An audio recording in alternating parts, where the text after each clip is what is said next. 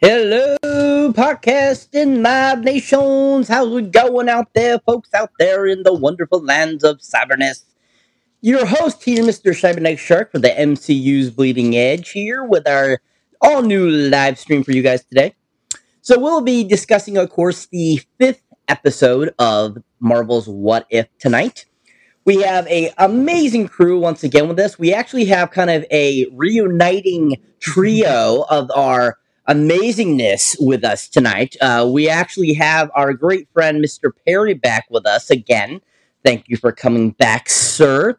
And we have our amazing original trio here tonight, so we're going to give you a wonderful show. It's going to be amazing. Of course, we also have Mr. Jeff Sloboda here, our other MCU Bleeding Edge It's good to man. be a whole, man. It's good to be a whole. Nice to have the whole squad together.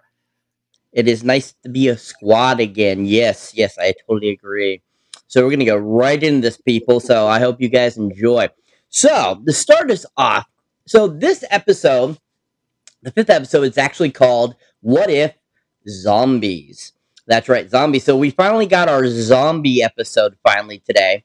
And it was really interesting because I wasn't too sure exactly what we were going to be looking for in this, because I know a lot of people, when they saw like the promo for this, they were like, oh, this is probably going to be really cool.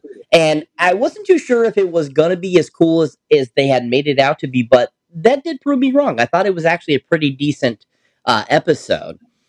So to start us off, I mean, I think it's kind of interesting how they started the episode. So we're going to talk a little bit about that right off the bat, guys. So what did you guys think about how it kind of started out, like the beginning of Infinity War? We had, where Hulk basically gets sent by Heimdall down to, where Doctor Strange's place is. And that's basically how this whole episode starts for us. So what were you guys' thoughts when you saw that Hulk was being passed down to Doctor Strange's place, and then he comes, he gets there and he says his words, and then all of a sudden it's like nobody's there. What were you guys' thoughts? So let's start with you, Perry. What did you think about that beginning? Yeah, it was like you were saying, like you said, I wasn't sure where it was going to start, where it was going to end, like where they were going to place this and all that stuff. It was, I think that was like the perfect place to kind of start it. And obviously, like they probably wrote it 100 different ways and then came down to this one. But that was one of that entrance into it was a great place to bring Bruce Banner into the fold of like what's already going on. It kind of felt like you were being dropped in with Bruce Banner into the situation, and now you're like what's going on, you know what I mean? So that, I think that was like the perfect way to kind of bring people into that intro into this episode of What If, of the zombie episode. I enjoyed it. I think that was like a cool way to do it, because we were reacting with Bruce's, like the same kind of like what's going on. He was doing that, we were doing that. So I thought that was good. Totally agree. Completely agree. How about you, Jeff?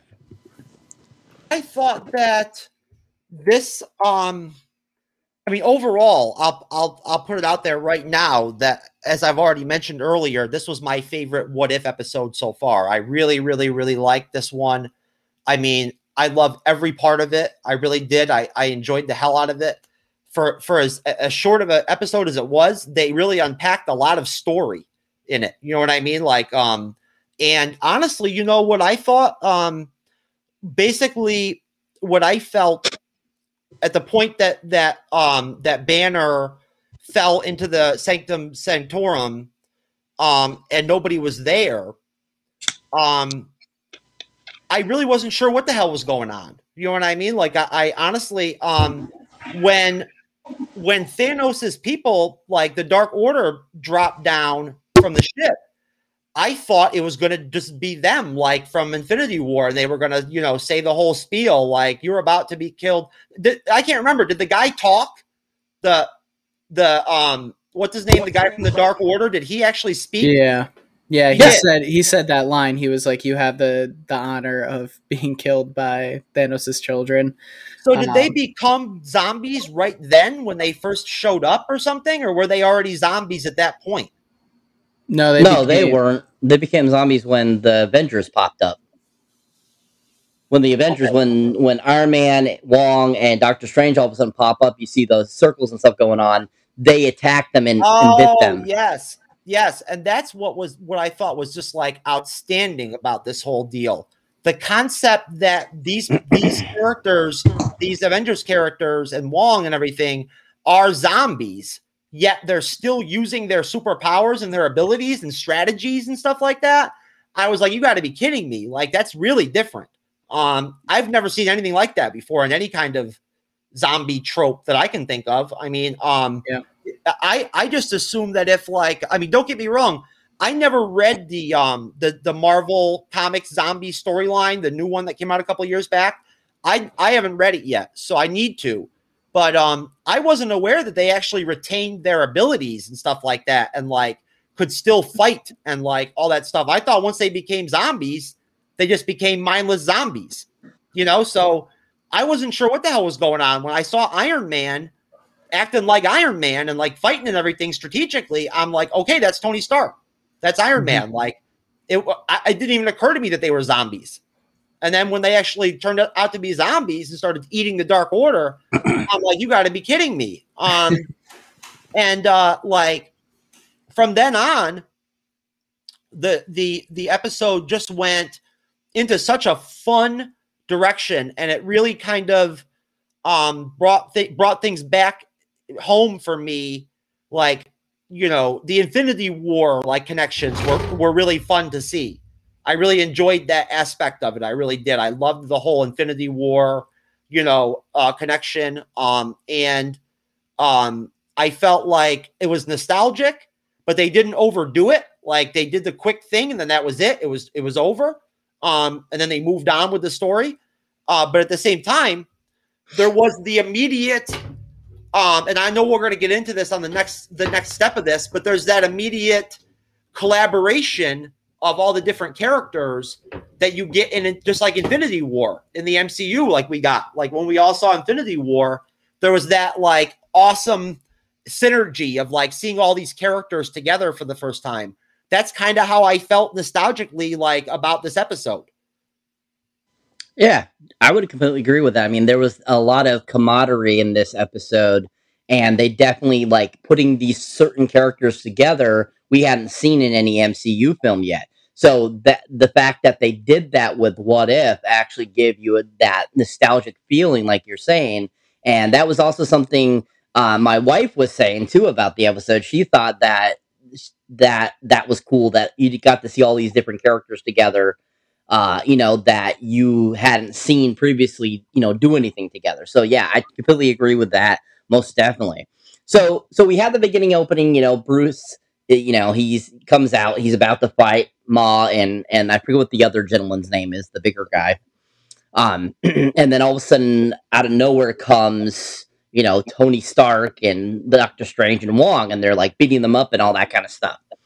And all of a sudden, that's when we get the first glimpse at, oh, holy crap, they're zombies, which is so cool and so awesome. I love that, you know, they ended up doing the zombie version. So, and then all of a sudden, you know, he's about being attacked by them. And then all of a sudden, out of nowhere, all of a sudden somebody pops up to help Bruce, none other than Wasp herself. So this was our first time seeing kind of like Wasp away from just Ant-Man and, you know, kind of doing her own thing. So I thought that was really cool. And you know, she comes there, and then all of a sudden, you know, Bruce is swung off by none other than Spider-Man. Spider-Man's another one that survived. I was like, okay, this is cool. They got Spider-Man, they got Wasp that have survived, and then they kind of go back to their base, where they, you know, have, you know, taken Bruce and stuff, and they want to show him like this video that Peter has created, which totally made me think of the beginning of Homecoming, and that gave me that whole Homecoming vibe and stuff like that. So what did you guys think about when he like is presenting that video to Bruce to show him what's going on? What were your guys' thoughts when that kind of popped up? They like it first showed him like putting up the typesetting for like the you know, saying, oh, this is the instructional video for, you know, surviving the zombie apocalypse. What were your guys' thoughts? So let's start with you, Perry. Yeah, that was really fun. Like, it felt very Spider-Man. Like Like that was one of those moments where it was like, oh, okay, like these characters are still these characters, and we still get to have like that fun moment with them and stuff. And that you kind of see the theme throughout this is that like Spider-Man is going to be like the guy that's like kind of holding this thing together with his like ability to keep people like energized a little bit, you know. So that was a great like video, and it was so funny, you know. Like it just cracked me up watching it. So that was I the video was awesome. Yeah. What about when they brought in David Dashman's character into this fold, which I think is really awesome, and he opens the curtain and Bucky's taking a shower. That scene was absolutely freaking hilarious. I Yeah. was like laughing. He grabs him by the neck, and he's like, "That's a really strong arm." It's and it's like can't It's get waterproof. Yeah. it's waterproof, which is freaking hilarious. I was just cracking up so hard because like I was saying before, yeah, it totally gave me that Homecoming vibe Yeah. with the video he begins with at the beginning. So yeah, totally agree there with you. How about you, Jeff? What did you think about that scene? Well, I thought it was kind of similar to what Perry said. I think that it was really refreshing to see Spider-Man like being Spider-Man, and I thought that the whole I'm trying to think of a movie maybe that I've seen that maybe I can think of that might be similar, but I can't really think of anything as far as like where the pace of the story and the episode immediately like went with this like whole homemade video with a cell phone, like playfully like like unveiling all the characters that are there like in this universe, like that are left, I guess, as the Avengers kind of, you know what I mean? Like what a great ensemble group. Like really, like I loved it. I mean, they could have, there's a lot of different things they could have done, but I mean, who they ended up putting together to be the survivors was great. Like I loved seeing Sharon Carter. I love Sharon Carter. You guys know I love Sharon Carter. I feel like Sharon Carter basically to me, this is like a little bit sidestepping, but I feel like to this day, I still feel like they underused her in Falcon and the Winter Soldier, and like she should have had a bigger part in it. And I don't like her being the power broker and everything and whatnot. But obviously, we'll see what happens. Maybe she's a Skrull, so who knows? Like you never know. But I love seeing Sharon Carter. I love seeing the interactions between Spider-Man and the different people, because obviously, just like in the comics or like in the other movies, it's always fun to see Peter Parker's like dialogue with other people and other characters and stuff like that. And so it was really cool seeing how nonchalant they all were about the whole zombie apocalypse deal. I thought that was kind of weird in a way. Like I was like, well, they seem really like, okay with where things are at. But I love the fact that Okoye was there. Like that really made me happy that she was a part of it. I really like that. And like, I think that,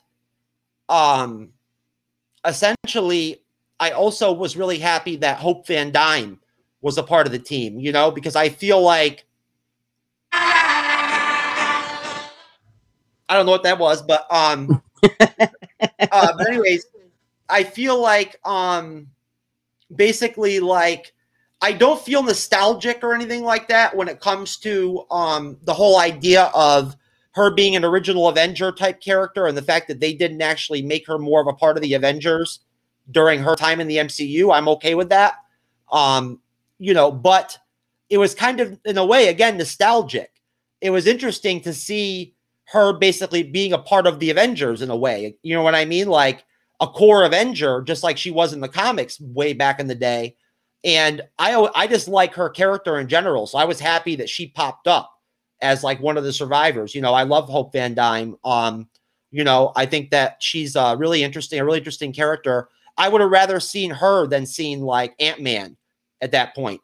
And obviously we'll get to that later, but yeah, I mean, that's basically it. It was just the camaraderie, the fact that Peter was making that stupid video, like, like during like such a serious situation was funny. It was funny, and that Kurt character was funny. Like he's the one like non-superhuman person or whatever out of everybody or whatever that just like a part of the team.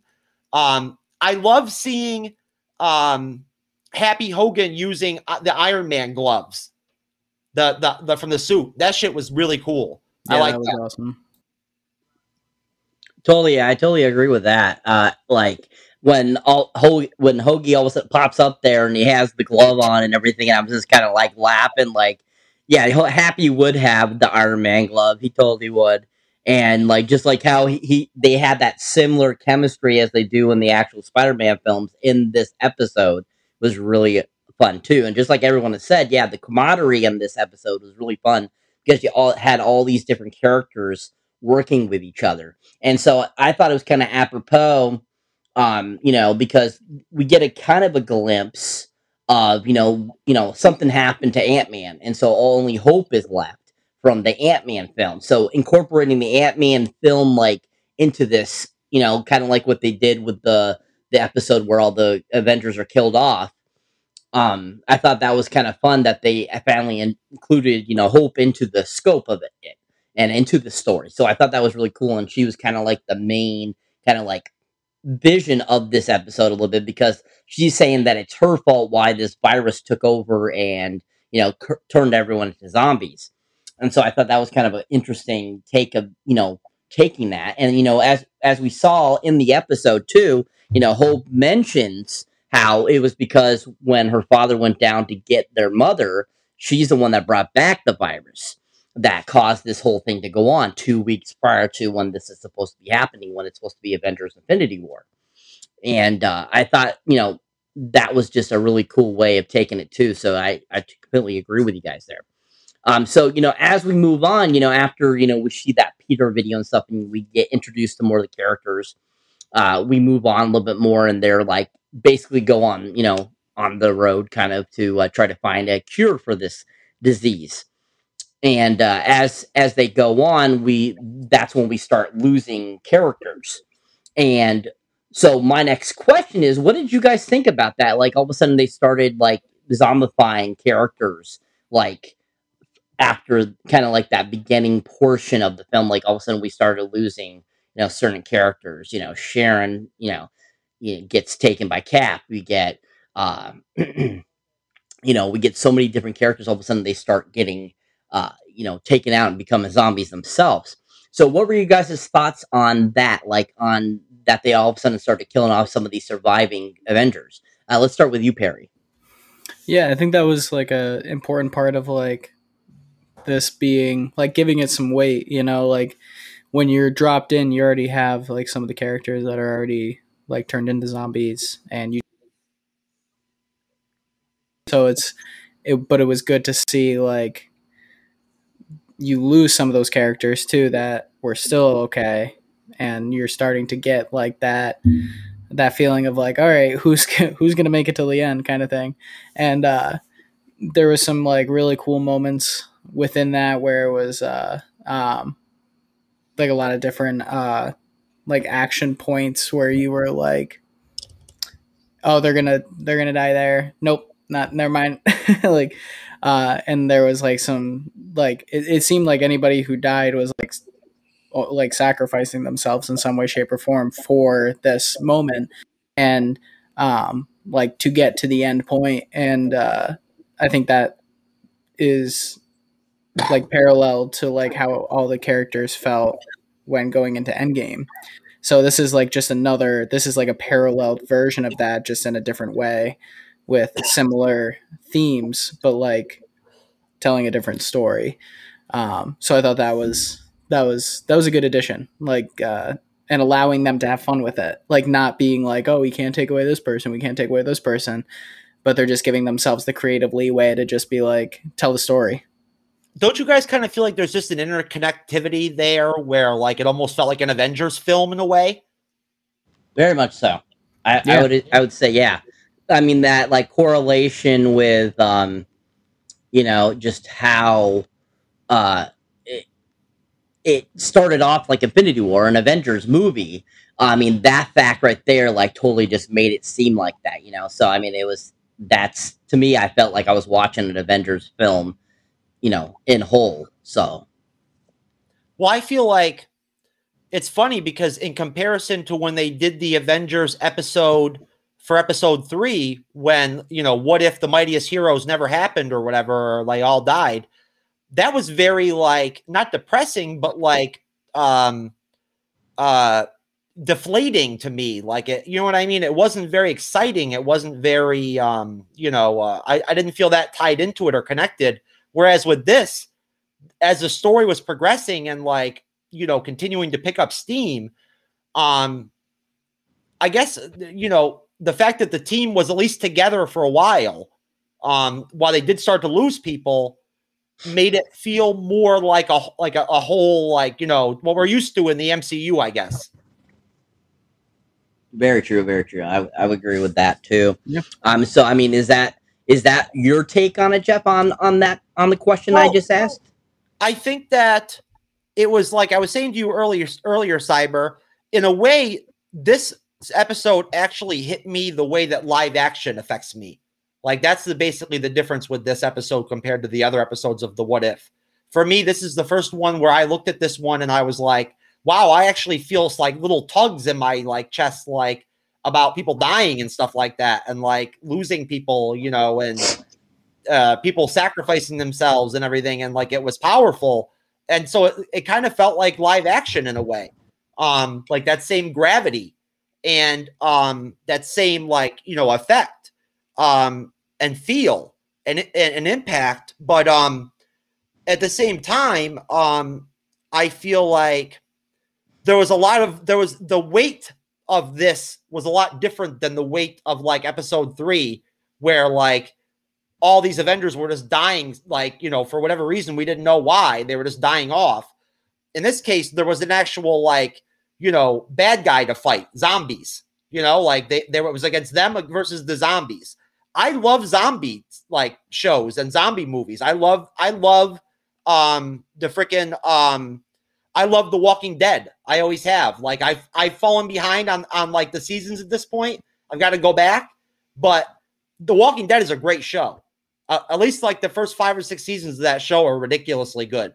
I don't care, like, you know, is it graphic? Yes, but, like, I like the zombie aspect of the whole episode. I think it's the fact that there's zombies, and that's part of, like, what they're dealing with, is the fact that, like, at any point they could be bitten or whatever and become a zombie. I love that whole vibe. I enjoy that type of, like, film show. Like, I love it. If, like, Alexis said when we did the episode 4 review that she thought that they could make, like, a live action movie almost with, like, what they did with the Doctor Strange episode 4 of What If, I don't agree with that. This right here, this zombie story in this episode, I could see them doing that in a film. Yeah. Yep. Yeah, Totally. it'd be a really interesting film. It'd be cool. It'd be a cool. It'd be cool if they could do like if they take these notions of like the what if stuff and If they did a what if movie, yeah, on something like this, and they had like the Avengers as a part of it, and like right. they had like a concept like this zombie concept. Are you kidding me? It would be perfect. Yeah, it would be really cool. I think that would be a very big hit. Yeah, most definitely if they decided to make that into a live action film. Because I feel like with the What If going on right now, I feel a lot of people want What If into the actual Marvel universe as a live action format now, because they've seen what Marvel has done with it and the beauty of what it looks like. Even though this is just animation, like you've said, Jeff, I feel like this episode, like you were saying, this one seems like you're watching a live action episode. So, I mean, I could see it playing really well and translating really well into a live action format of some sort. Oh, so I'm putting it out there right now, Cyber. I don't mean to cut you off, but it would not shock me if they literally promoted and said, we're going to do a zombie what if movie. Like, with, you know, we're going to throw all the Avengers characters in there that you all know and love, but we're going to take them out of their usual universe and put them in this parallel dimension, parallel universe of zombies and like a zombie apocalypse and everything, it would be a smash box office hit. Yeah, most definitely, most definitely. So before we go further on, I would like to share the promo with our live streamers out there, just to kind of give you a kind of a little bit of an introduction or a little bit of a refresher to what we're talking about in this episode. So, Jeff, if you have that ready, we'd like to see that, sir. Time. Oh, that's episode 4. Give me a minute on that, brother. So, folks, Give me 1 minute on that. we need 1 minute here, people. We'll have it here shortly for you guys. Just a wonderful little glitch as usual. But anyways, yeah. So I mean, I wanted to point out before we move on a little bit further from what we were just talking about too is, was anyone else laughing at Hoagie's shirt that says I'm single because I'm saving myself for Thor? That cracked me up when I read that. Happy Hogan was hilarious in this episode. Like, just in general, that, like, right from the start, you can tell he's just like so pissed off to be in that video, and then he's wearing that shirt. Like, I feel like I can't tell, like, what it seems like with all these episodes is that they it feels like they got into a groove, like the last couple episodes where they feel like they can really dive into like whatever they're doing. The first couple felt like they were like kind of like pandering a little bit, like not in a bad way, but like they were giving people like, you know, the what they wanted a little bit. And then now they're doing a little more what they want to do. You know, it feels like the people are being really creative and having fun with it. Like the animators doing that stuff. Every time Happy Hogan like did the like the Iron Man like blast, what did he say?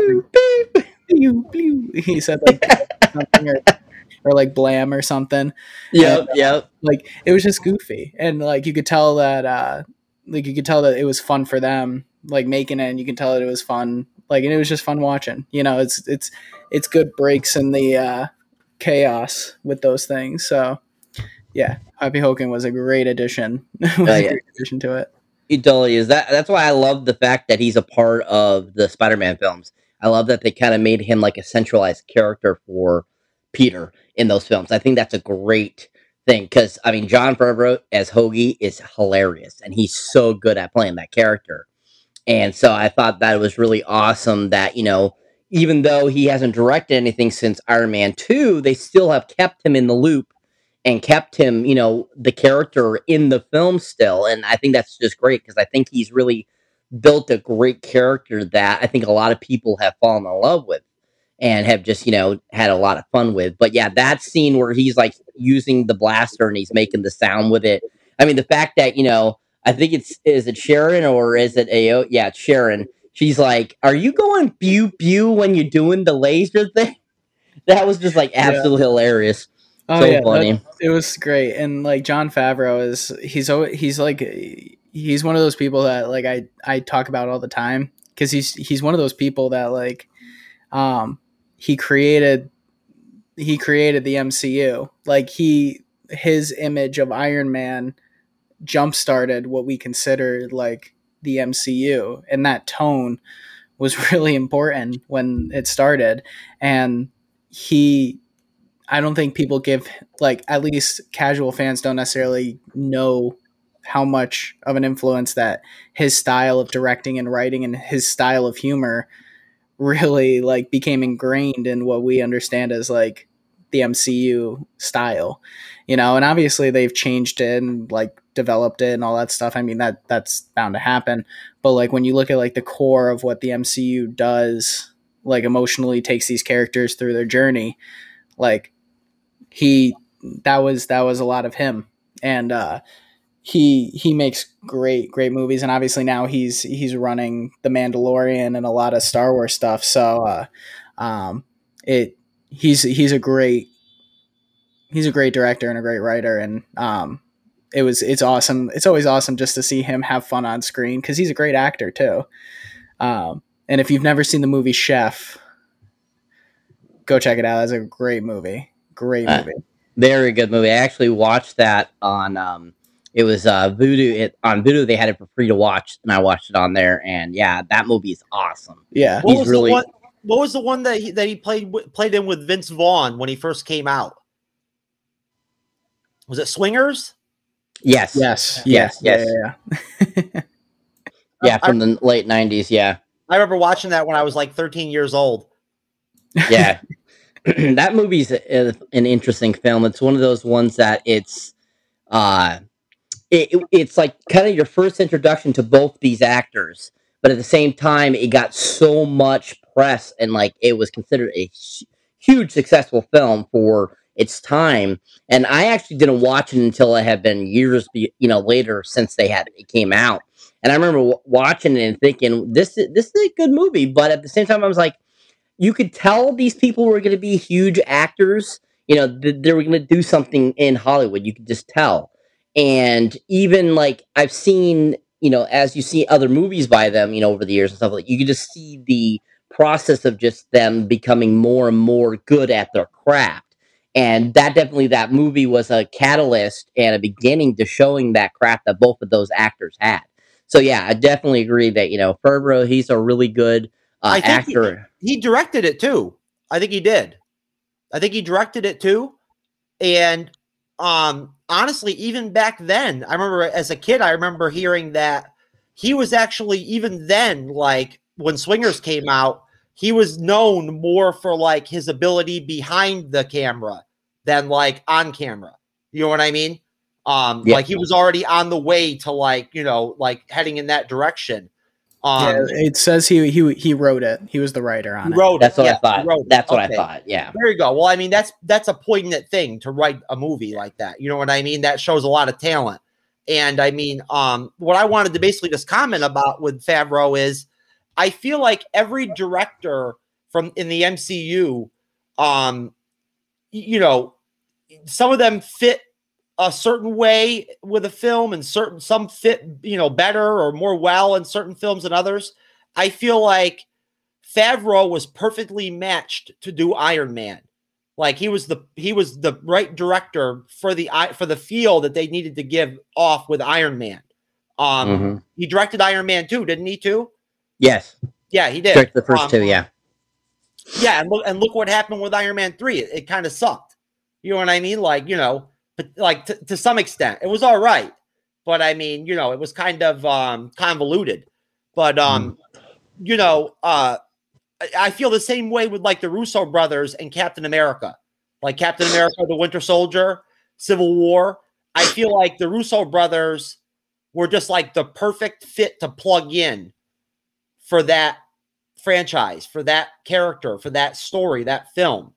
And again, I think that it's important to take note that not only does Marvel Studios dominate the cinema landscape completely and has for years or whatever, they're not just like getting lucky on stuff. Like they pick the right people to like direct and write these films and like cast these films and everything. Like they pick people who are really good at their jobs. Like you can say what you want about Marvel Comics right now these days. A lot of people poo-poo them and like don't like kind of the wokeness that like in the direction that the comics have gone in with Marvel nowadays and like the PC, stuff that in politics they've injected into the comics. But when it comes to Marvel Studios and the MCU, they over and over and over, they continue to prove that they're good at hiring the best fit for films as far as directors, writers. People become very loyal to Marvel Studios. Whatever Kevin Feige is doing, whatever voodoo he's working or whatever with people, they seem to want to come back and work with Marvel Studios. Yeah, I mean, like there's a real loyalty there that I think goes beyond just the financial aspect of like making money from Marvel Studios. I think there's like like just to throw in like a Shang-Chi thing, like, I wasn't too happy that they even included Ben Kingsley in the Shang-Chi film, but like, who knows? Maybe Ben Kingsley came to Kevin Feige and said, you know what? I want to be in this film. You know what I mean? Like at that point, what are you going to do? You know, like, of course you're going to have him come in. Like I told you the other night, Perry. I just think that, you know, bringing up Favreau, talking about Favreau, he definitely, Cyber, you're right. He plays Happy Hogan perfectly. Like, I don't know if anybody else, like, it's like nobody can play Black Panther, but like Chadwick Boseman, I'm sorry, but nobody can. And be as good as the Black Panther as Chadwick Boseman is. And I'm not saying, and you know, people, and they can do what they want with that role. I don't care. But I just don't think anybody can fill those shoes but Chadwick Boseman, and he's gone. So it's the same thing with Happy Hogan. They couldn't take like Jon Favreau out of that role and swap somebody else in there, and it wouldn't work for the same way that like Favreau does. I agree. I very much agree. Yeah, I wonder how much Favreau gets paid for being in those Spider-Man movies. Who knows? I mean, he probably does it because he's got a good relationship with them. I think maybe that's another reason why why he does it. You know, because he just enjoys playing the character. You could just tell he enjoys playing that character, and so I think it's not probably a money issue or anything like that. He does it because he wants to be a part of the MCU. Because you know, he's the one really kind of that started the MCU with when he put out Iron Man and Iron Man 2. So I think that's a really good thing. It's an industry, it's a business, so everybody has to get paid at the end of the day. You know what I mean? So yeah, they get paid. Like, it'd be interesting to know what they give him for his little role that he plays as Happy Hogan in the Spider-Man films. I wouldn't be surprised if he makes out pretty well. Oh, I'm sure he does. I'm sure he does because he's, you know, he's very established in the MCU, so I'm sure he makes some good money. I noticed over the comments here we have somebody that's called the Kloss Show. I want to thank you for commenting tonight. He or she wrote a couple wonderful little comments here that we'd like to just talk about here for a second.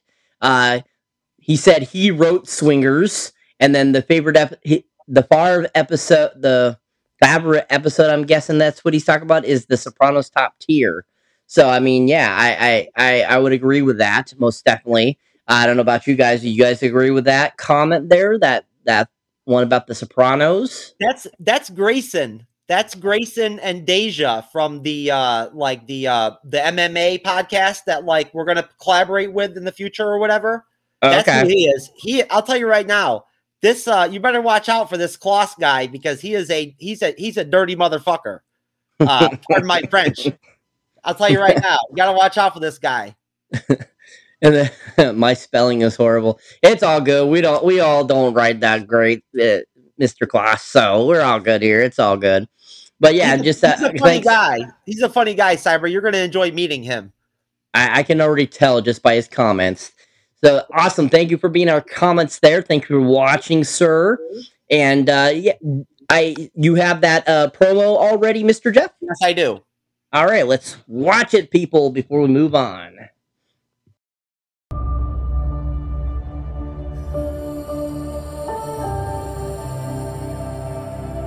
Follow me. Enter the multiverse of infinite possibilities. Reality is not a straight line. Every passing moment is a chance for a new offshoot, a new variation. In fact, there are more realities than you can possibly fathom. An infinite number of what-ifs.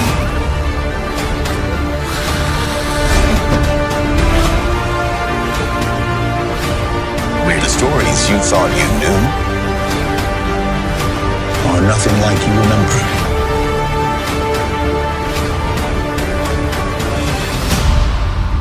What if?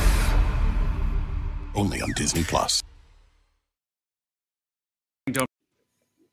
Oh yeah. Oh yeah.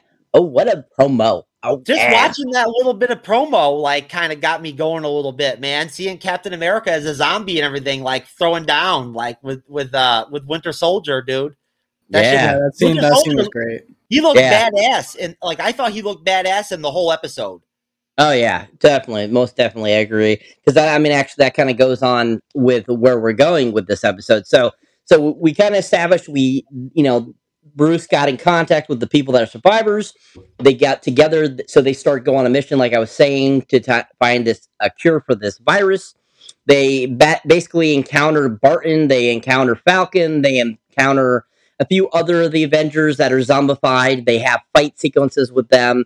That's unfortunately where we lose Happy Hogan. Unfortunately, where Sharon Carter has to reuse the Iron Man thing on his face. And we continue on. They're in a train, and that's when we come across Zombie Cap, of course, and Becky and him have this really awesome battle. Sharon unfortunately gets turned by Cap, and then she basically eats Wasp whole, kind of. She goes into her mouth, and unfortunately, when she comes out after exploding out of her, she has a cut on her, though, which is basically turning her into a zombie. So we have a lot of casualties going on in those couple scenes, a lot of great action going on. And so basically then that's when Hope is like, I'm going to sacrifice myself for them. And then all of a sudden she turns gigantic to get them over to the compound that they're trying to get to. So what were your thoughts when all of a sudden she blasted through the top of the train? Because I wasn't expecting a giant man thing going on, but that ended up happening. And I just thought it was so freaking awesome. What were your guys' thoughts on all of a sudden that happening? Starting with you, Perry. Yeah, that was it was a great scene because it was like, do trains run on gas? I don't know why I never thought of that, but like I don't think they run on gas. They don't. So that part I was like, wait a second. And I don't know if they were just saying that to like as like a metaphor for it just dying out on them. I think that's what they were doing, but like I was like on my phone for like 2 seconds and they said that and I was like, wait a second. But once the train dies, they're obviously in front of that whole horde of zombies and they're like, how the hell are we going to do that? And then Hope is like, oh, the only way to get over or the only way to get there is over. And she breaks through and she hands them over. And as she's like handing them over, she does the whole dramatic, like fall, like the whole thing, the heroic sacrifice. And it's great. It's a great scene. You know, it's like her getting more heroism out of that character that we haven't seen a lot of. You know, we saw a little bit in Ant-Man, a lot more in Ant-Man and the Wasp, like a lot of more of that like badassery. And then now you see like the extent of what like she's capable of doing everything Ant-Man can. And I think that's a really important like moment. And it's proves that she is going to be just as capable when she inevitably joins the Avengers as Ant-Man. And now you're going to have these two characters that were in the original Avengers finally come back and be a part of the Avengers as the duo that they're supposed to be, you know? So I think that was like a cool moment to like put that key to get that train rolling. Good point there. Yeah, very smart there, Perry. Yeah. I'm a genius. What can I say? Yes. But yeah, so like that, I thought it was great. I thought it was a good moment for the Wasp, and it definitely, it was like, and thematically, it's a very easy like thing for them to write in, but it also did a lot for the character. It was like an easy like, oh, we'll just have her like carry them over and have her sacrifice herself. But it meant more for the character in that regard too. So it was great. It was great. Nice. Yeah, I would agree. How about you, Jeff? What did you think? Well, it's kind of the same thing that Perry was saying. You know, like I love the part with the whole aspect of it being Hope that was the character that got hurt, you know, and you know, like I love that character. I love Hope. You know, and I feel like it was really fun seeing her be a part of the team. And you know, like Perry was saying, it was really cool seeing her enlarge herself and everything and whatnot, because at that point, I honestly think she got bigger than I ever saw Ant-Man ever get, you know, like at that point, you know what I mean? So like, you know, she like really got big there. And she was so dutiful about wanting to like, make something, worth her life, like even if she was going to die. It was very moving. It was one of the more moving, like, aspects that kind of tugged at my heartstrings a little bit in the episode. And I thought it was really, really neat again that like Hawkeye pops up and he starts shooting arrows into people and stuff like that, like all accurately, even though he's a zombie still. Like, I'm like, that just like blew me away. Falcon flying around, like, like fighting and everything, like with his wings and everything as a zombie. Like, it was really, really, really cool. Like, it was really fun to see. And seeing Black Panther laying there, like on that cot underneath the base and whatnot. Have we not gotten to that far yet? Or okay, we're just getting to there. Okay, we're just getting to there. Okay, but no, I thought it was like a really valiant thing what like Hope eventually decided to do with the team and everything. It was very Avengers-like to do that, like. And again, there was this shared sense among everybody that like they were willing to sacrifice their lives if they had to like achieve their goals. Yet they all seemed very like chill about it, like, cracking jokes and everything, which is like, that's very Marvel-esque. So yeah, that's it. Very much so. Very much so. We have another comment from the Claw Show. He says, "What if Aunt May gets blasted instead of Uncle Ben goes on an old man rampage?" Which actually is kind of funny because I actually just recently read that comic book and about that what if scenario, and that is actually a really cool like what if episode. I think it would have been a really cool one if they did it on the show. I'm not sure if they're going to or not, but if they do, that'll be really awesome. But I thought that was a really cool concept. Like, what if it was an Uncle Ben that died? It was Aunt May that died. How would that change Peter's dynamic? How would that change his path as Spider-Man and everything? And I think that makes a huge impact.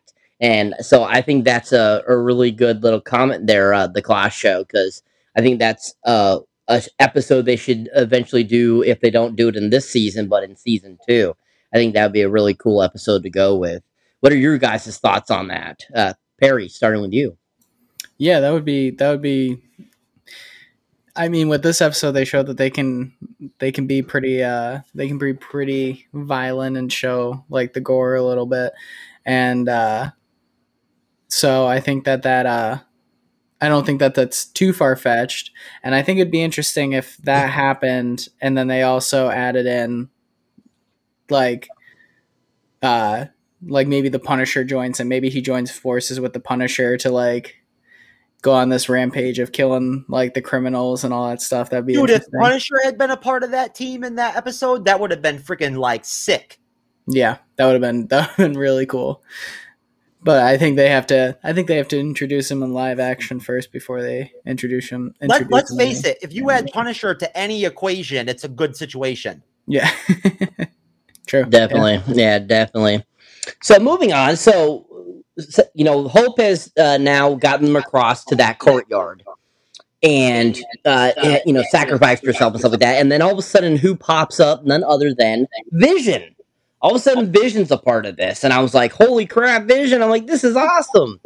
And so we get Vision, and he talks about how he is supposed to come up a way of curing people with the Mind Stone. And so they go into the base, and they're talking and stuff like that. And that's when we all of a sudden find that Paul Rudd, a.k.a. Ant-Man, is still alive in just a head. So when he pops up in just a head, I started cracking up so hard. I'm like, are you kidding me? What is this, like the man with 2 heads or something going on here? And so like he's like, pardon me, and he like starts saying all these head jokes. I started cracking up so hard at this. So my question for you guys is, what did you think about all of a sudden that Paul Rudd's character, Ant-Man, popping up there being just a head and those puns? What were your guys' thoughts? So starting with you, Perry. Yeah, that was great. I mean, it's like the perfect Paul Rudd like moment of him just being himself in that character. He's known as like when he does like talk shows and stuff as being like telling dad jokes and like being that guy. So it's perfect for him to like use that. And it was fun. It was another moment of like breaking the tension with like that humor, and he does it for the rest of the episode. So it's like it's just one of those things where it was another like moment of it being like a break in the chaos, which was good. Completely agree there. Yeah, most definitely. How about you, Jeff? What did you think about the Paul Rudd, aka Ant-Man head thing? Well, the first thing I thought of was an episode of Family Guy where Ted Williams is on the show and he's just a head in like a globe or whatever with water, and like he goes to prison and he's like, oh man, this is the exact situation I didn't want to be in, just being a head, like with his cellmate or whatever, like in the jail, like, and that's what I thought of, which is pretty funny. That's a pretty funny Family Guy episode. Basically, I thought it was funny. I mean, it was typical Ant-Man, like, you know, I mean, it was kind of off the wall, like it was kind of stupid in a way, but like there's nothing wrong with being kind of stupid sometimes. And you know, I mean, I felt like you know, I was surprised that Vision was still alive. Like it didn't occur to me that Vision would still be around, but it kind of makes sense if you think about it. And it occurred to me before it actually happened that, of course, like Vision wouldn't be able to let Wanda die. You know what I mean? Like he just never would. Very true. Very true. I totally agree there. So, like, so after that, then we had basically, you know, Bucky decides he's going to go look for a transportation. And, you know, Vision kind of gives a weird look and, you know, says something kind of weird. And you're kind of like, there's something going on here with Vision. But so as Bucky goes and searches, that's when all of a sudden he comes on, and like all of a sudden we get introduced to T'Challa, aka Black Panther, and he is missing a leg. So when that all of a sudden popped up, I was like, holy crap, they're going really dark here with this. They have T'Challa, who not only is played by still Chadwick Boseman, he still did the voiceover for this episode. They have him have one leg, and I was kind of like, ooh, he just died from cancer, and they have him amputated. This is, you know, kind of creepy in a sense, a way, but at the same time, you're like, oh, holy crap, he's still alive, but he's missing a leg, and I was just like, holy crap. So what were your guys' thoughts on all of a sudden Black Panther popping up? Starting with you, Perry. Yeah, it was great that we got to see him again and have Chadwick Boseman come back and do like that. He was able to do the voice again. Oh yeah, and yeah, it's just another moment of like Black Panther just having that presence that no other character has, even in animation. I think we all had that, Perry. I think we all got that vibe, like during the episode in a way. You know, we all in our own way, like kind of got that. You know, like wow, it's great to see Chadwick Boseman again. You know what I mean? It's really, you know, like it's very powerful. Yeah. And he even has that moment like later in the episode on the ship where he talks about how not all those are gone, like not all those who are like when your death isn't the last part, like they're like everybody's still with you and all that stuff. And that was where I was like, oh my God, like like they really did something there, you know. They were really like he was it's like he was it felt like they knew, and he said that line knowing that it would like kind of comfort his fans in the future, and that kind of like idea was really like it kind of like brings you out of it, like keeps you in it, you know. But yeah, it was like I said, it was great to like have Black Panther again in there and be able to have that character in a story again. Yeah, that was really cool. How about you, Jeff? What did you think about all of a sudden when T'Challa popped up? I was surprised, and I didn't expect to see T'Challa. I didn't expect to see Black Panther at all. And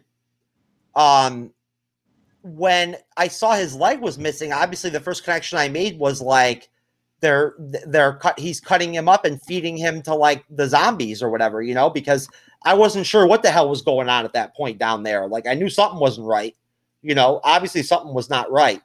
I was really kind of like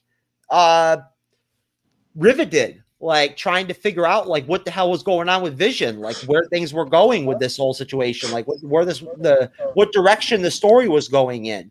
And then like seeing Black Panther was awesome. Having him be a part of the show, even though he was wounded, was awesome. But what really got in my head was imagining Scarlet Witch as a zombie, like with all her power and like powers and everything, like how crazy that could be. Most definitely, yeah. That's, you know, that's all of a sudden we find out. We also see that you find that Scarlet Witch is down there too after coming across T'Challa himself. And, you know, basically they go back up and start talking to Vision again. And Vision's like, yeah, I'm doing this and that and stuff like that, trying to keep her alive because she's the love of my life, this kind of thing. And then kind of just escalates from there. And she actually breaks free. And then they have kind of like an all-out war almost with her. And, you know, that's when we, you know, get kind of just this tremendous, you know, Bucky, you know, sacrifices himself. And then, you know, the Hulk all of a sudden finally comes out of his shell again, you know, starts beating up the zombies and, you know, fighting Wanda so that she's distracted, you know, to allow them to get away. And so as we keep going on, we got this awesome battle going on. It's like that Hulk, you know, finally reemerges, you know, and, you know, he hasn't, you know, had that same defeat he had, you know, twice, like in the regular movies that we've seen. And he only had the one, I guess, with Thanos, because that's where, you know, he ends up getting thrown down at the beginning of the episode because he's been beaten by Thanos.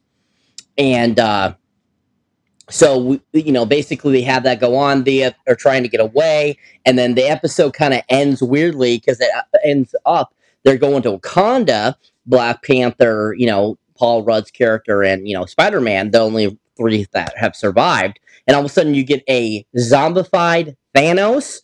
Holy crap. I was like, oh, I couldn't believe it. So to end this episode, one last question before we move on to another little segment to round out our show. What were your thoughts on seeing zombie Thanos? What were your guys' thoughts? So starting with you, Perry.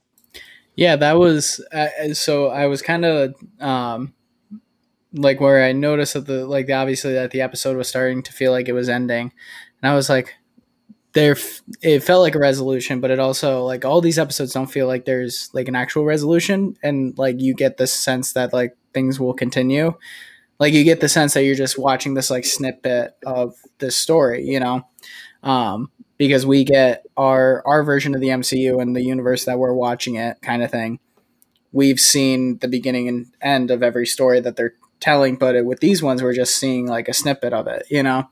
So seeing that kind of like this part of the story play out, and then the Watcher coming in and talking about like the implication of what it means for the rest of the universe, like the universe in this version of it, and then Thanos comes up and he's a zombie, and I'm like, okay, like, are we gonna get a part 2 to this? Like, can we get a little, like, yeah, exactly. Yeah, and it makes it interesting too, because like we said, like, yeah, a lot of these Avengers, not only, like, even if they did get the cure and they cured everybody, half of the Avengers team like got beheaded or like exploded or like you know, like they're dead. Like they're not just zombies, they're dead.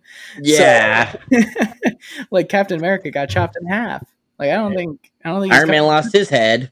Yeah, exactly. It's like so I think that part of it would have been really interesting to see how after a zombie apocalypse they recover from that and then come back and like have to fight Thanos again, because that would be like, how do you plan on doing that this time? Yeah, most definitely. How about you, Jeff? What did you think about all of a sudden the zombie Thanos popping up? Well, I mean, I'm trying to imagine how it would work, like, in this universe, like, with these type of zombies that, like, I mean, why would a zombie Thanos still want to, like, get the Infinity Stones? You know what I mean? Like, that doesn't make any sense to me. That's like way too like much intellectual activity for a zombie to be like, doing.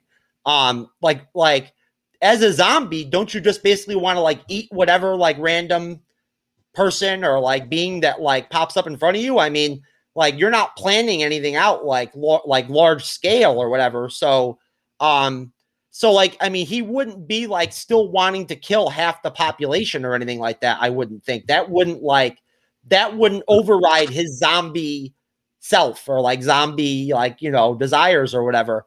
But again, my take on it was just, again, that like, I don't know. We'll see what happens with the rest of What If.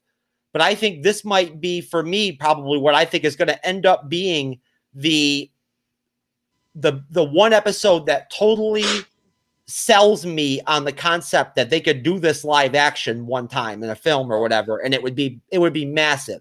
It would be massive, and it would be fun too. It would be really, really, really different.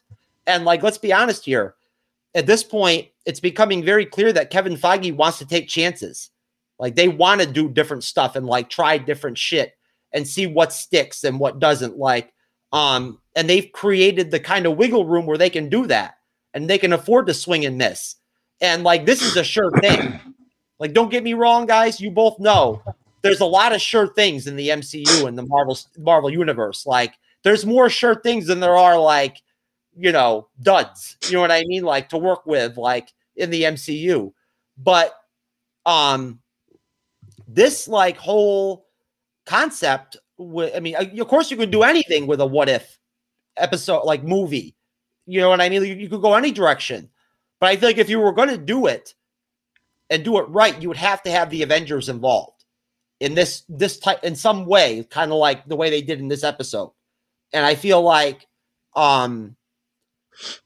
there's people out there who really believe that Kevin Feige and Marvel want to eventually tie this What If series into like the live action in some way.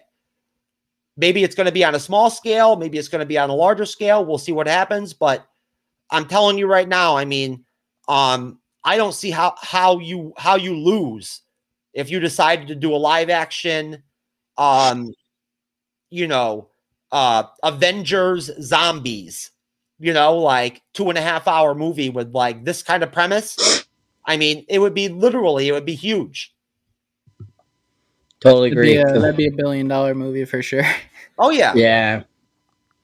Definitely. I agree there. Like, you would definitely have $1 billion movie on hand. I think that would be a huge success. It would be dramatic as hell too, because people would be dying left and right and everything. You know what I mean? Like, people would be crying. Yep. 100%. Totally agree there. I mean, it'd be interesting just to see, how they could fit it into the MCU timeline too. Like, like, I guess that's where the multiverse could come in, where they said, oh, this is like an offshoot of the multiverse that could have happened. So I mean, with the multiverse becoming a huge part of the MCU now, I mean, that is a very big possibility that they could end up doing that. So you never know. Yeah, why not, Cyber? Like, I mean, as like just doing it as like a special project in like a Marvel Studios special project, a special feature, doing something different, a one-off thing that's only going to happen. This is the only time it's ever going to happen. We're going to do a What If full-scale movie, like, it could be the zombie, deal or whatever, and, I'm telling you, people, I mean, listen, it's like we talked about before, Cyber. If you got the Avengers and just had them on video washing their hair, I would watch that shit and enjoy it. Yep. Definitely. I would too. I definitely would too. So, so that is it for this episode of What If, guys. So thank you for listening to us talk about it. So me and Mr. Jeff Sabota talked about earlier, and my other cohort, Mr. Perry, we are going to do a little segment just to kind of segue away from the MCU a little bit here, and talk about some reviews on the upcoming Dune movie. So we're going to get right into that and kind of go over that. So, Jeff, you have some awesome comments for us, sir. I do. And let me just go ahead and set the premise that I am like the big, huge Dune fan, like out of the group here, like out of the team. But I know for a fact that Perry does know about Dune pretty well. And Cyber, you're like day by day, like you're learning more and more about Dune, you know, like I got to give Cyber credit. Like he's actually a nice enough guy that when I throw up Dune videos on Rizzle and stuff like that, he watches them and enjoys them, which is great. You tell me, Cyber, that guy that makes those videos is really good, isn't he? Oh, he's so good. I mean, he's like a brother to me. So, and he like, I watch his stuff on the regular because he's just so awesome. And he knows all he knows about Dune. So I'm pretty impressed by him, I think. The Dune universe is very interesting. So basically, okay, this is off of Rotten Tomatoes. This is what we have to start with as far as these Dune reviews. Okay, from Philip D. Semyon, Time Out, top critic. Okay, technically it doesn't have an ending, and not everyone will get along with the levels of patience Villanueva demands of his audience, but those who do will be rewarded with precise storytelling, visual fireworks, and some god-level world building. I love to hear that. I love world building. Like, the more the better. You know? I don't know about you guys, but if that's the kind of movie it's going to be, that's my shit. It's definitely a really positive review. I mean, Dune is such a huge concept, anyways, because I mean, since its inception, from when the first book was released, and then of course, in the '80s, we got the first film version of it. A little bit later on, about 20 years later, we got a TV version of it, and so this is like the third time we're seeing a reiteration of the film coming out. And so, I mean, that world building comment is a really interesting comment because, it really is a gigantic world to talk about. So, I mean, all the different aspects of what's going on in the Dune world, what is involved with what the people are going through, what they have to do in order to get to that climax of what they're looking for, searching for, that is a world building type of deal. So, I mean, the fact that this person mentioned that it's a world building film, that's a good sign that there's a lot of good story to this film and that they really put a lot of effort into bringing the Dune world to the big screen again. Maybe give us something different that elaborates more on what they didn't talk about in the other versions and give us an even more better film. I think the technology and the special effects and everything just wasn't there back in the 80s for them to be able to pull off Dune in like a realistic way that was believable to watch. Like if you watch some of like that 80s Dune one, some of the CGI and like the special effects are horrible. Like, they're stupid as hell. Like they look really dumb.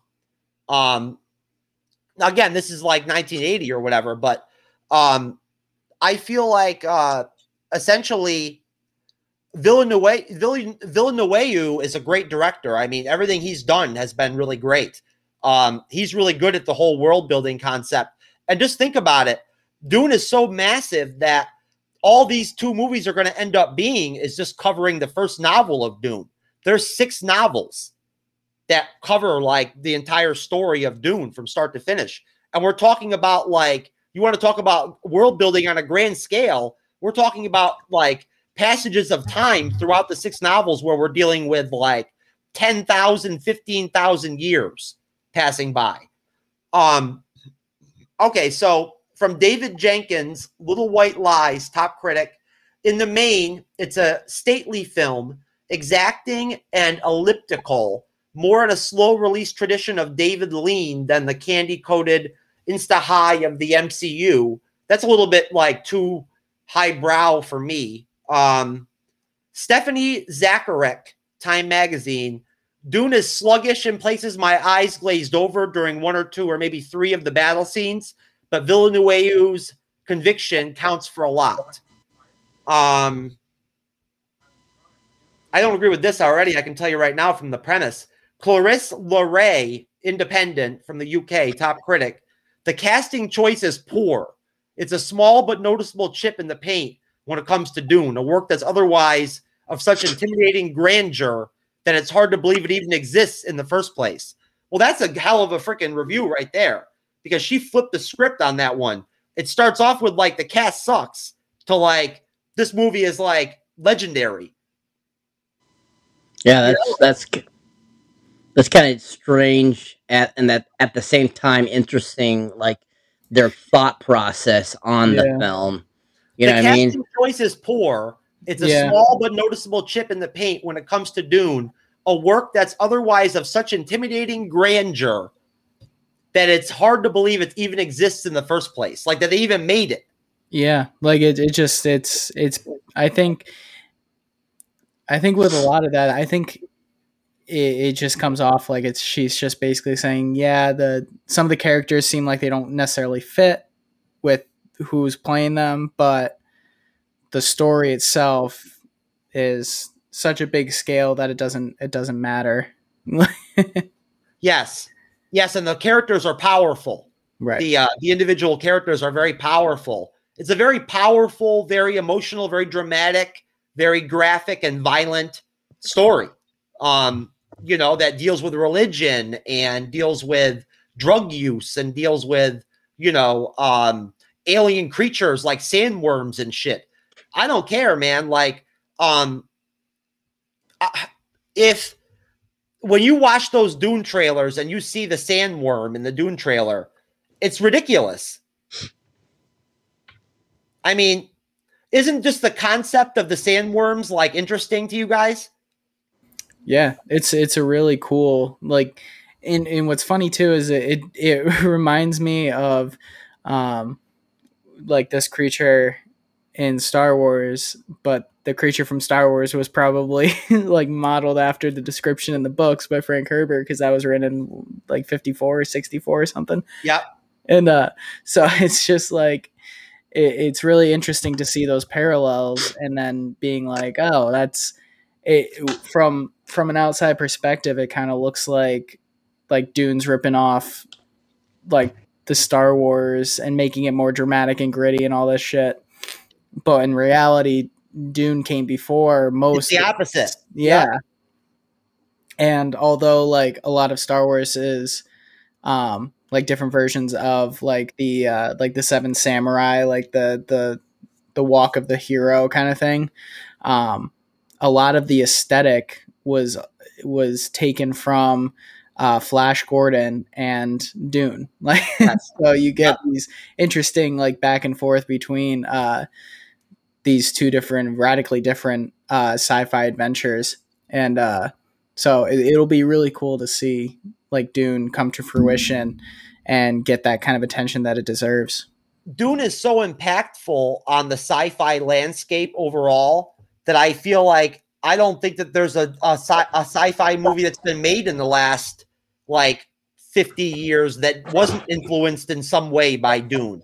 I mean, I can tell you one thing. I already I ordered my book, my first Dune book. It's on the way. I ordered it from a used books online website that I go on to all the time. And I'm really looking forward to reading it, because everybody that I know who's read it, they're really passionate about it. You know what I mean? Like, I'm passionate about it. I never read one of the books. I can only imagine what it's like to actually put the time in and read one of these damn things and then really get into it. I don't know about you guys, but in my experience, usually overall, the books are usually always better than the movies that are made out of the books. Yeah, 9 times out of 10. I mean, it's rare that it's the opposite. It's very rare. There are times when it's happened, but I can tell you, like one that I can think of right off the bat that's a good example would be The Lincoln Lawyer with Matthew McConaughey. Oh, yep. Really, really, really good book. The movie was not that great. It was not all that great, I'll be honest with you. But no, like as far as Doom goes, back to the reviews. Steve Pond, the Rap top critic, a formidable cinematic accomplishment, a giant mood piece that can be exhilarating, in his dark beauty. Diego Garcia, Cinemania, Spain, always moving between extremes. Dune plays to make us oscillate between the hypnosis of its visions and the tachycardia of its action scenes. What the hell does that mean? I have no idea what tachycardia is. Tachycardia, really, people? Yeah, I don't know anything about that. But tachycardia is it's a medical term. Yeah, it's an exhilarating. It's something that causes your heartbeat to increase. Okay, Dune, first reviews from Rotten Tomatoes. The breathtaking adaptation fans have been waiting for. Critics say Denis Villeneuve's new take on Frank Herbert's classic novel is a nuanced, well-acted feast for the eyes and ears, even if it only leaves viewers wanting more. So can't ask for more than that. No. Not at all. Eric Eisenberg, Cinema Blend. Denis Villeneuve's movie is a film interpretation that fans have been waiting to see for decades. Ben Travis, Empire Magazine. For science fiction devotees, especially those who have long worshipped Frank Herbert's dense tome, Villeneuve's Dune is the adaptation you have always dreamed of. Jimmy O, Joe Blow's Movie Emporium. It honors the source material in the most satisfying way possible. Dune 2021 is a modern-day work of art. Enough said. I don't think there's really much else to put out there. If you guys have any last remarks on this whole Dune, thing, they're actually believe it or not, there's a guy on the Podcast of Champions that I record with on the weekends and stuff. He's in the Netherlands, and Dune comes out next week for them. Oh shit! Yeah, wow, that's next week. Isn't that weird? That's almost. Well, no, not really, because a lot of the times Europe gets the movies before we do, so it's not shocking. Yeah, we're always the last to get films released versus any other country. A lot of them, sometimes we'll get it, and then one other country that hasn't gotten it already will get it. But majority of the time, most movies come out over in Europe before they come out here. So, well, I feel like what it boils down to, the trailers were very important with Dune in terms of roping people in that don't know anything about Dune. That's their first impression or their first taste of the Dune universe. And I could have played the Dune trailer. It's really good. I really enjoy it. I know you guys have seen it too. It is a really good trailer. It's very powerful. The movie looks gigantic. It looks huge. But it's going to boil down to how well they've promoted it and, how effective those trailers ended up being when it comes to the younger audience, because you got to figure it's the same audience that went to see Shang-Chi for the most part that they're going to be relying on to go see Dune. Yep. Completely agree there. Yeah. Try to ride that wave that people are going to see movies right now. Well, that actually segues really easily, and I'll set this up for you, Cyber. This segues very nicely into our final segment, because Perry and I and Cyber and I were both talking personally about this in the last couple of days. The fact that I think that the reason that they decided to release Venom Let There Be Carnage early is because of Shang-Chi. I would agree. Most definitely, yes. So our final segment tonight, folks, it will be going to show you the trailer, the second trailer of Venom Let There Be Carnage. And we're going to discuss it a little bit for you guys. And then that's how we'll close the show for you guys tonight. This movie, I've been waiting for it since Venom 1 came out because I absolutely loved Venom. It was such an amazing film. So this one looks just as good. It's going to be interesting to see what Andy Serkis, as a director, changes it up from the first film that we got from the awesome director, Scott Rubin. So it'll be interesting to see what he does. But this trailer is awesome, so we're going to put it up for you guys. Mr. Jeff. I've got two trailers, actually, if that's okay with you guys. I've got the first one and I've got the second one. Awesome. Well, all I ever wanted in this world is carnage. Lady, we should be out there snacking on bad guys. I am a predator. I I need to be free. You have got to get control of your aggression. We will get hauled off into Area 51. You live in my body. You live by my rules. I'm sorry. I don't know what came over me. Please let me fix it so I can play it again. You are a loser. Eddie Brock, I want to give you my story. People love serial killers. Cletus, why me? What's mine is yours, and what's yours is mine.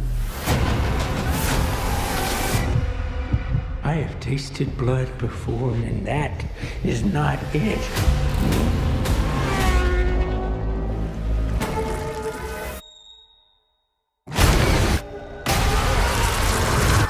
All I ever wanted in this world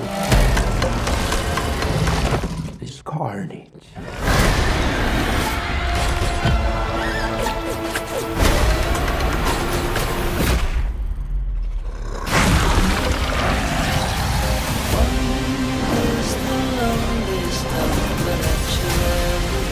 I'm not a crazy man. I am a vengeful one.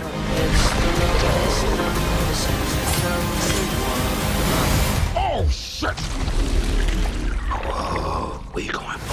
That is a red one! You need to come out right now. I will let you eat everybody! Promise! I promise! Oh, yeah! Eddie, you feel like home to me. Like family.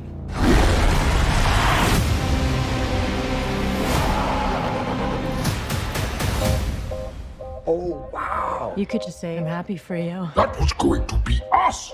I am happy for you. No! God, I'm so sorry. Not sorry! This two needs some serious couples counseling.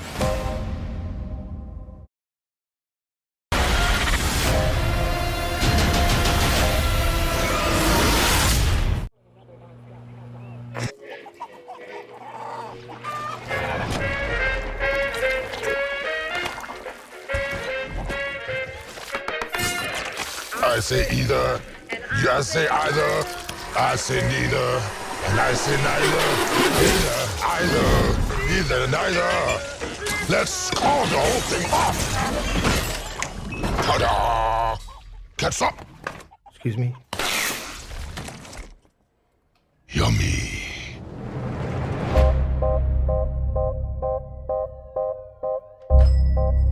Good evening, Eddie. Hey, Mrs. Chen. Good evening, Venom. Function Hall, Mrs. Chen. He says hi. One is the loneliest number that you'll ever do. I've been thinking about you, Eddie. Two can be as bad as one. It's the loneliest number. Because you and I are the same. Every decision we ever make. Who do we leave behind? And how do we leave them? Waiting in the darkness for the rescuer who never comes. Welcome back, Eddie Brock. It's been a long time. Miss you so much.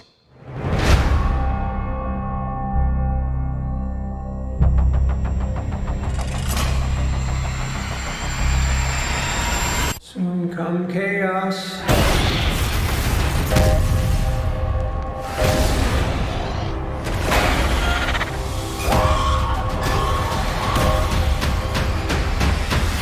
Chaos soon come.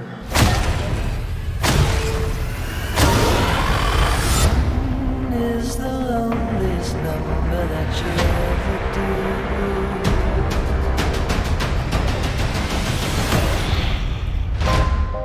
The chocolate delivery hasn't arrived yet. No! We had a deal. What's gonna happen? You gonna stop protecting me? I am happy to eat, Mrs. Chen. No, you cannot eat, Mrs. Chen.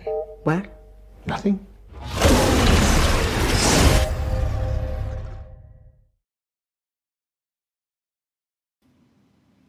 Woo! Oh my god. This movie looks like it's gonna be absolutely amazing, as the first one was. Freaking Tom Hardy as Eddie Brock has been a really great, you know, production. I think he's amazing as the character. I wasn't too sure about him until I saw the first one, and then the performance he did in the first one, I was just really impressed with him. And so I'm waiting to see what he brings again to this table, because he just was like so awesome in the first film. And just the whole, I love the dynamic of how they brought him and Venom together in the film, and just like how they worked together. And this movie, the second one, looks like it's just going to be just as good, and even better, with getting introduction to Carnage too as well. And it's interesting concept that they're bringing into it, to where Cletus basically becomes Carnage by biting Eddie, who somehow, I guess, when he bit him and got his blood, apparently some of the symbiote from Venom went into him, and that's what creates him into Carnage. It looks like that's my take on what it's going to be going by. So this definitely looks great. What did you think, Perry? Yeah, so I liked the first one. I'm not as high on it as you are. I I think that Tom Hardy did a great job, and the movie to me was like fun, and I had a good time watching it. And so I am excited for the second one, because I thought the first one was like a fun, exciting movie. It felt like what it was supposed to be. It's Venom like becoming the main character, which we haven't seen in live action, obviously, in a good way. And so that portion of it is fun, and the dynamic that they're setting up for the second one, where you're walking into the more of the relationship rather than them like meeting, and like becoming one thing. It's like now it's like the Odd Couple sort of situation, which is really it's gonna be fun having that dynamic. And so yeah, with Carnage being added in, um it opens up a really crazy door of whether or not these characters are going to be integrated into the MCU at some point, which would be even crazier, because watching Spider-Man and Venom have to defeat like Carnage and other symbiotes would be it would be a lot of fun, especially since Tom Hardy is such a phenomenal actor and he does really well in this role. And so I'm excited for this. Even if for me it's more of the fun, like I don't, with a lot of people, they went into Venom expecting like something with like how the MCU does things, and it's like that's not what this is. Like that's not what it's supposed to be. That's not what it's trying to be. It's very much trying to be its own thing, and I think it did a really good job being its own thing. So now with the second one, it's great that they are making a second one, because I feel like, especially when you're looking at like Morbius, which is a similar kind of situation, where they're taking a character that is not a extremely popular character in a mainstream way. And that one I'm not sold on that one, but it'll be fun. I'm just going into this one just doing the same thing I did with the first one, just gonna enjoy it for what it is, as like a Venom action movie with Tom Hardy being a crazy guy with two personalities, it seems, and it'll be good. I think it's going to be good. Andy Serkis is Andy Serkis, and he's a great actor. He's done well with writing. He's done pretty well with directing. So I'm excited to see what he does with this one, and especially adding Woody Harrelson in there. Like Woody Harrelson's obviously the OG legend kind of thing. So I think that'll be great. And like I said, like people trying to say, oh, it's not as good as the MCU. It's like, well, it's not trying to be the MCU. It's trying to be its own thing, which it's doing well being its own thing, because it's very distinctively different. And so for that, I like it, because it's still Marvel, but it's not the Marvel that we get all the time. You know, it's a different type of Marvel, and that's what makes it fun to do. You know, that's what makes it fun to watch, and it's like indulge in like these different characters that don't get the same kind of spotlight.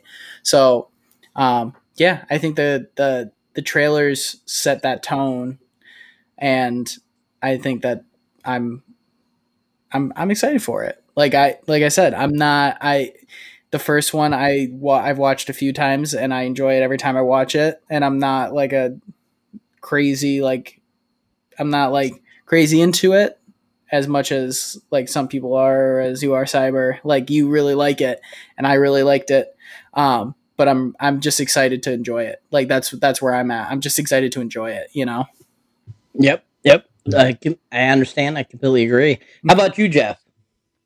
Well, I'm going to completely contrast you, Perry, and this is why I'm glad to have you back, because it's nice to be able to bounce off of you, like in our dialogue here in our discussion.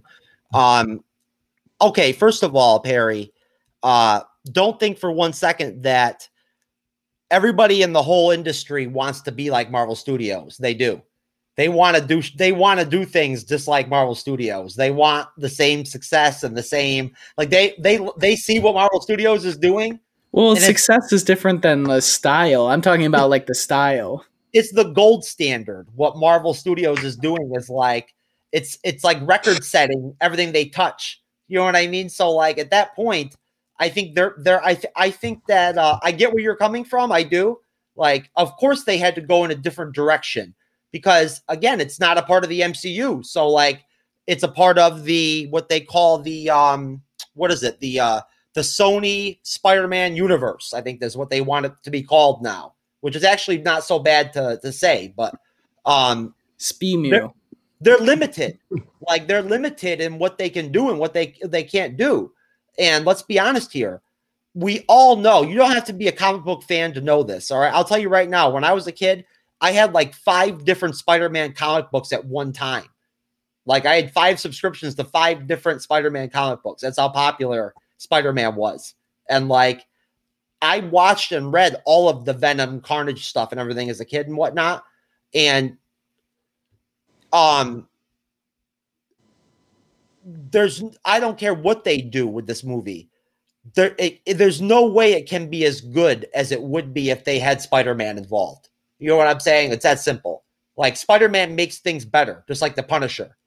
Throwing the Punisher into any equation, for me anyway, at least as a fan, makes shit better. Like I like the Punisher, but Spider-Man, everybody loves Spider-Man.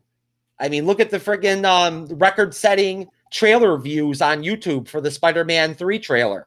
Like more than Endgame, more than Infinity War. Like, come on, man. Like, I love Spider-Man, but I'm not like a friggin' fanboy for Spider-Man. But there's a lot of damn people out there that love the crap out of Spider-Man. Like, he's like, you know, Cyber, you know how addicted I am to watching those trailer reaction videos all the time and everything? I watch those videos all the time, and you look at people's faces during like the Infinity War trailers and everything, and the biggest like smiles and like the most excitement that you saw from everybody in the reactions is when you see Peter Parker, Spider-Man. Like that's it. Like they're like, they're freaking the hell out and everything, you know? They're like excited for Captain America, they're excited for Iron Man, but then Spider-Man pops up and they're like, oh man, like their arms are moving their arms and everything. So I'm just saying, like, I guess where I'm going with this is just that I'm skeptical about the direction that Sony is going with this whole Spider-Man universe and everything. I'm not trying to say that I think that they should have just like given Spider-Man back to friggin' like Marvel Studios and Disney or something like that and been like, here you go, you guys can make better movies with like these characters than we can, so we're just gonna give this to you. You know, like hell no, of course not. But I do think there's a reality where, depending on again, who Sony hires to direct the films, to cast the films, to write these stories and everything and whatnot, I think that basically what they have to work with, the Spider-Man universe, those characters, those villains, those, you know, like allies like Morbius that fit into that Spider-Man collective or whatever that they have to work with, they're limited. And you know, I'm really like sick. I'm kind of like a little bit like over like tired of like them just not telling us what the hell they're gonna do. Sony and like Marvel, like or whatever, you know. I don't know how the negotiations are now. I don't know if it's Sony versus Disney or still Sony and Marvel or whatever. But did they not like start working on like another sharing agreement for Tom Holland like last year or something like that? And then I never heard anything about it again. We had talked about that. Yeah, I mean, go ahead, Cyber. Basically, from what I read, what I've seen, is that they had been talking again, like shortly before the third Spider-Man was supposed to come out. The contract that was with Tom Holland was going to end, but they were already in talks for another negotiation for another set of films. Yeah, and from my understanding, where the direction that they were going and what they were saying in all the articles I have seen is that eventually what they want to do is that they want to take the Tom Holland Spider-Man that Marvel has established, put it into their Sonyverse films to interconnect the MCU with their MCU version.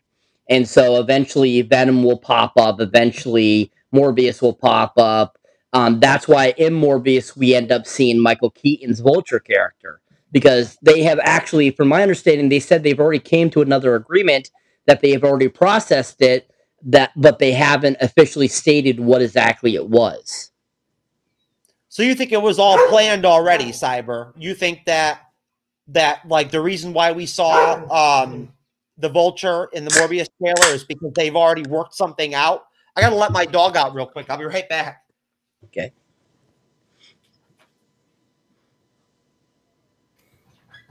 Yeah, I think with this stuff, it to me, I don't get hung up on like throwing like characters from the MCU in there.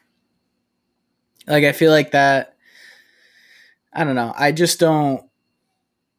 don't set myself up for that expectation anytime soon in the grand scheme of it.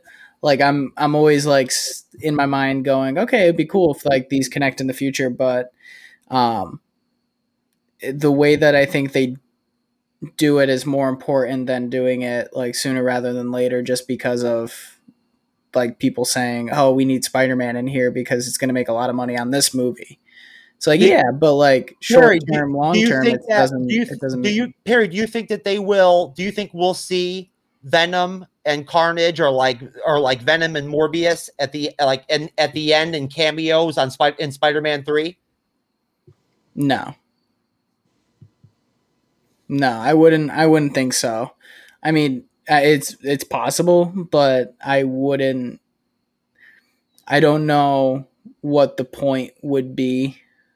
You know, like the thing is they've already set up like all these things that are happening in like the Venom universe. Like the last movie, Morbius is going to have its own thing going on. Like there hasn't been any connective tissue, so they would have to do a lot of backtracking, and maybe in a multiverse situation they can explain it. But I don't see that happening this soon. I could be wrong, obviously. I don't think that it's gonna happen, especially when they were directing and writing these movies. They didn't have the deal written in stone. You know, maybe the Vulture and Morbius was with the last deal. You know, because it was supposed to come out earlier. That maybe that was part of the last deal, and because that trailer came out before the third Spider-Man was even like said, okay, this is when it's going to come out. That like even if you're looking at pre-COVID situations where they announced dates, the Morbius trailer came out before that even happened. So in my mind, that was part of like the last deal, is getting the Vulture in there to kind of tease things. And then they had the whole dispute and back and forth about where Spider-Man was going to land and if they could come to an agreement, and the whole discussion on whether or not that was real or not, or if that was just for press and to get attention towards it, and that both of these companies look like they're in it for the fans and that they really wanted to work this out for the fans, like the whole 9 yards. You can get into like a whole thing about that. But well, hold on. Let me ask you a question then, and you too, Cyber. Do you think it's a possibility that there actually could be something worked out between Sony and Marvel Studios where like both sides come to the agreement that the best thing for the fans would be to put something together where Venom, it becomes a part of the MCU, and so does Morbius, and like Spider-Man crosses over into the Sonyverse and everything, so that we can actually get that Venom Spider-Man team up versus Carnage like the comic books have, you know, that whole premise where like, you know, like, I mean, Venom can't beat Carnage in the comics by himself. It's with Spider-Man that he's able to actually like, you know, fight back against Carnage. And then overall, it took the Avengers to like actually like catch Carnage and like put him away. You know what I mean? So do you think it's possible that like that I could see Kevin Feige and Marvel Studios being like, you know what, we'll give up a couple $100 million to make this work for the fans? Or do you think honestly, or do you think the money is just more important? in all honesty, when they were negotiating back in 2019 after Spider-Man Far From Home came out, they already had put into the process Spider-Man 3. They had already had a plan already to make it, because when they made the deal with Tom Holland for 3 films, they already had what they were going to do. Morbius, now the trailer came out in late 2019, so right before COVID hit. And so Morbius was supposed to come out, you know, in June of 2020, and then it ended up getting pushed several times now not coming out till January of next year. Now, Morbius was actually filmed in 2019. So when those negotiations were all taken in and Michael Keaton was approached to play the Vulture again, that whole connection with the MCU was their primary purpose of making Morbius. Morbius is to connect the MCU and the Sonyverse together. They said that in all their press junket, like when they were making negotiations and all that kind of stuff. They stated that. That's the reason why, because like after the trailer came out, everyone kept asking why the hell is, you know, the Vulture in the Morbius trailer? Why is Michael Keaton in it? And so Sony came out with a statement stating that that was their plan of connecting the MCU to the Sonyverse. Yes, Jeff. Tyrese came out, remember? Like 3 times or 2 times, Tyrese Gibson came out and said flat out on like podcasts or whatever, like in interviews, this is going to be in the MCU. This movie's going to be in the MCU. Yes, I do remember that too, being a part of like confirming that that's what Sony was trying to do. That's why it took so long for Sony and Marvel to come to agreement, because Sony wanted to be a part of the MCU. And that's the reason why their negotiations have changed and why they altered so much, is because Marvel at first really didn't want the Sonyverse to be a part of the MCU, but in order to get Spider-Man, they had to make that agreement. So that's kind of why these these kind of secretive agreements are kind of secret, is because Marvel really doesn't want the Sonyverse to really be attached to it, but at the same time, they have to in order to keep their agreement with Sony. Yeah, and hey, why not make the best out of the situation, right? Like if if you're going to be, stuck in a certain kind of a crappy deal, why not make the most out of it? And that's why I just wonder, as much as Perry, I get what you're talking about, how they're going in a different direction with Venom. I love Tom Hardy. He's great. He's a great actor. I think he could play any role, any character, and be good at it, to be honest with you. I've never seen him do anything bad before. Like everything I've ever seen with him in it was great. But I feel like ultimately, look, the MCU needs a Morbius too. So I get where Cyber's coming from with the whole thing with Morbius being that connective tissue. Like I really kind of get where he's coming from with that. But My last comment with this is just basically that on this topic is just that, again, like I said, Perry, do you think that the money is what's more important at the end of the day, or do you think that like that there's a possibility that they can actually put something together for the fans? I mean, I don't think that they completely like throw away fan opinion. They wouldn't be where they're at if they did. But I think when it comes down to it, like Sony banks on having these properties. Yes. And they're not going to let go of anything at all. Like they're not going to sell. They're not going to sell the company. Like they're not going to do what 20th Century Fox did. Because I'll tell you right now, if Disney bought Sony at this point, it would honestly be getting to a point with this stuff with Disney and these acquisitions where I would start to be like, you know what, this is getting kind of like monopolized almost. Yeah. It's not good. Yeah, I don't think that deal would go through. I think that the commission, the trade commission would I mean, I'm still shocked to this day that that Disney bought Marvel Studios. You know what I mean? Like, honestly, like, I know it was a long time ago, but it's kind of crazy in a way. You know what I mean? At that point, it would be like, it just would, to me, from what I've heard, if the rumors are true, which of course they're probably not, but if the rumors are true, then like Sony's already given like Disney and ask like a price on what they want to like sell the rights to the Spider-Man character and everything and all the other characters back, and it's astronomical. I would believe that. That sounds about right. So, Livestream Land, we want to thank you for watching us tonight. We're going to be closing up now. We've had a really great evening. It was great to have our trio back.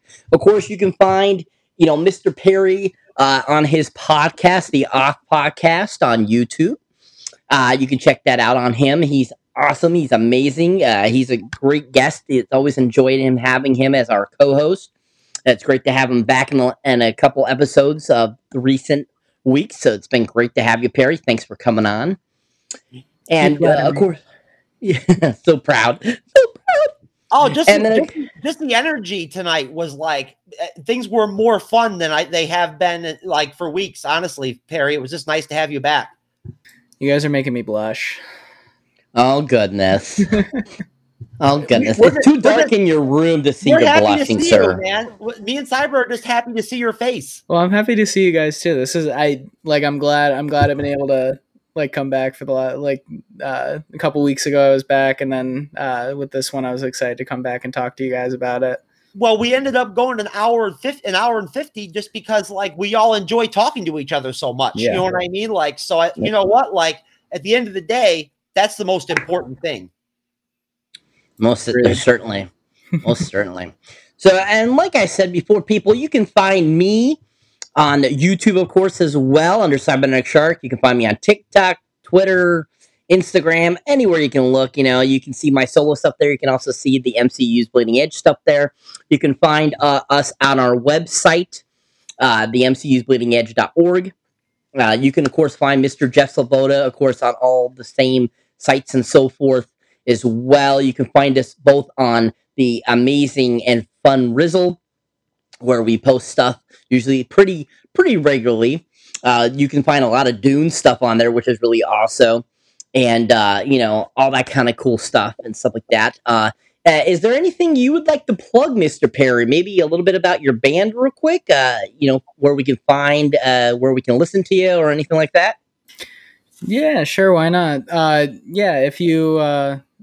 If you want to listen to us, we right now we've only put out we only have our covers.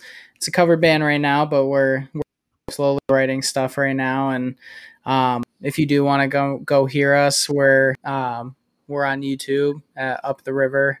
I think the handle is at Up the River Band. But you'll see our logo. It says Up the River. It looks like a 80s font. It's really you can go check us out, and then over the course of hopefully the next few months, we're going to start really recording our original stuff and start putting that out to the world and see where that goes. Wait Awesome. till Cyber, you want to see Perry blush? Wait till we play some of Perry's music on the show. Oh yeah, definitely. That's great, Perry. We, definitely keep that in mind. Everyone out there in the live stream land, definitely check out Up the River Band. It's a cool band. I've listened to his music, the covers that they've done at some of their live shows. It's really awesome. They do a great job, guys. So definitely check them out too as well. You're welcome. And as always, people want to thank everyone for in the comments. Want to thank everyone for watching.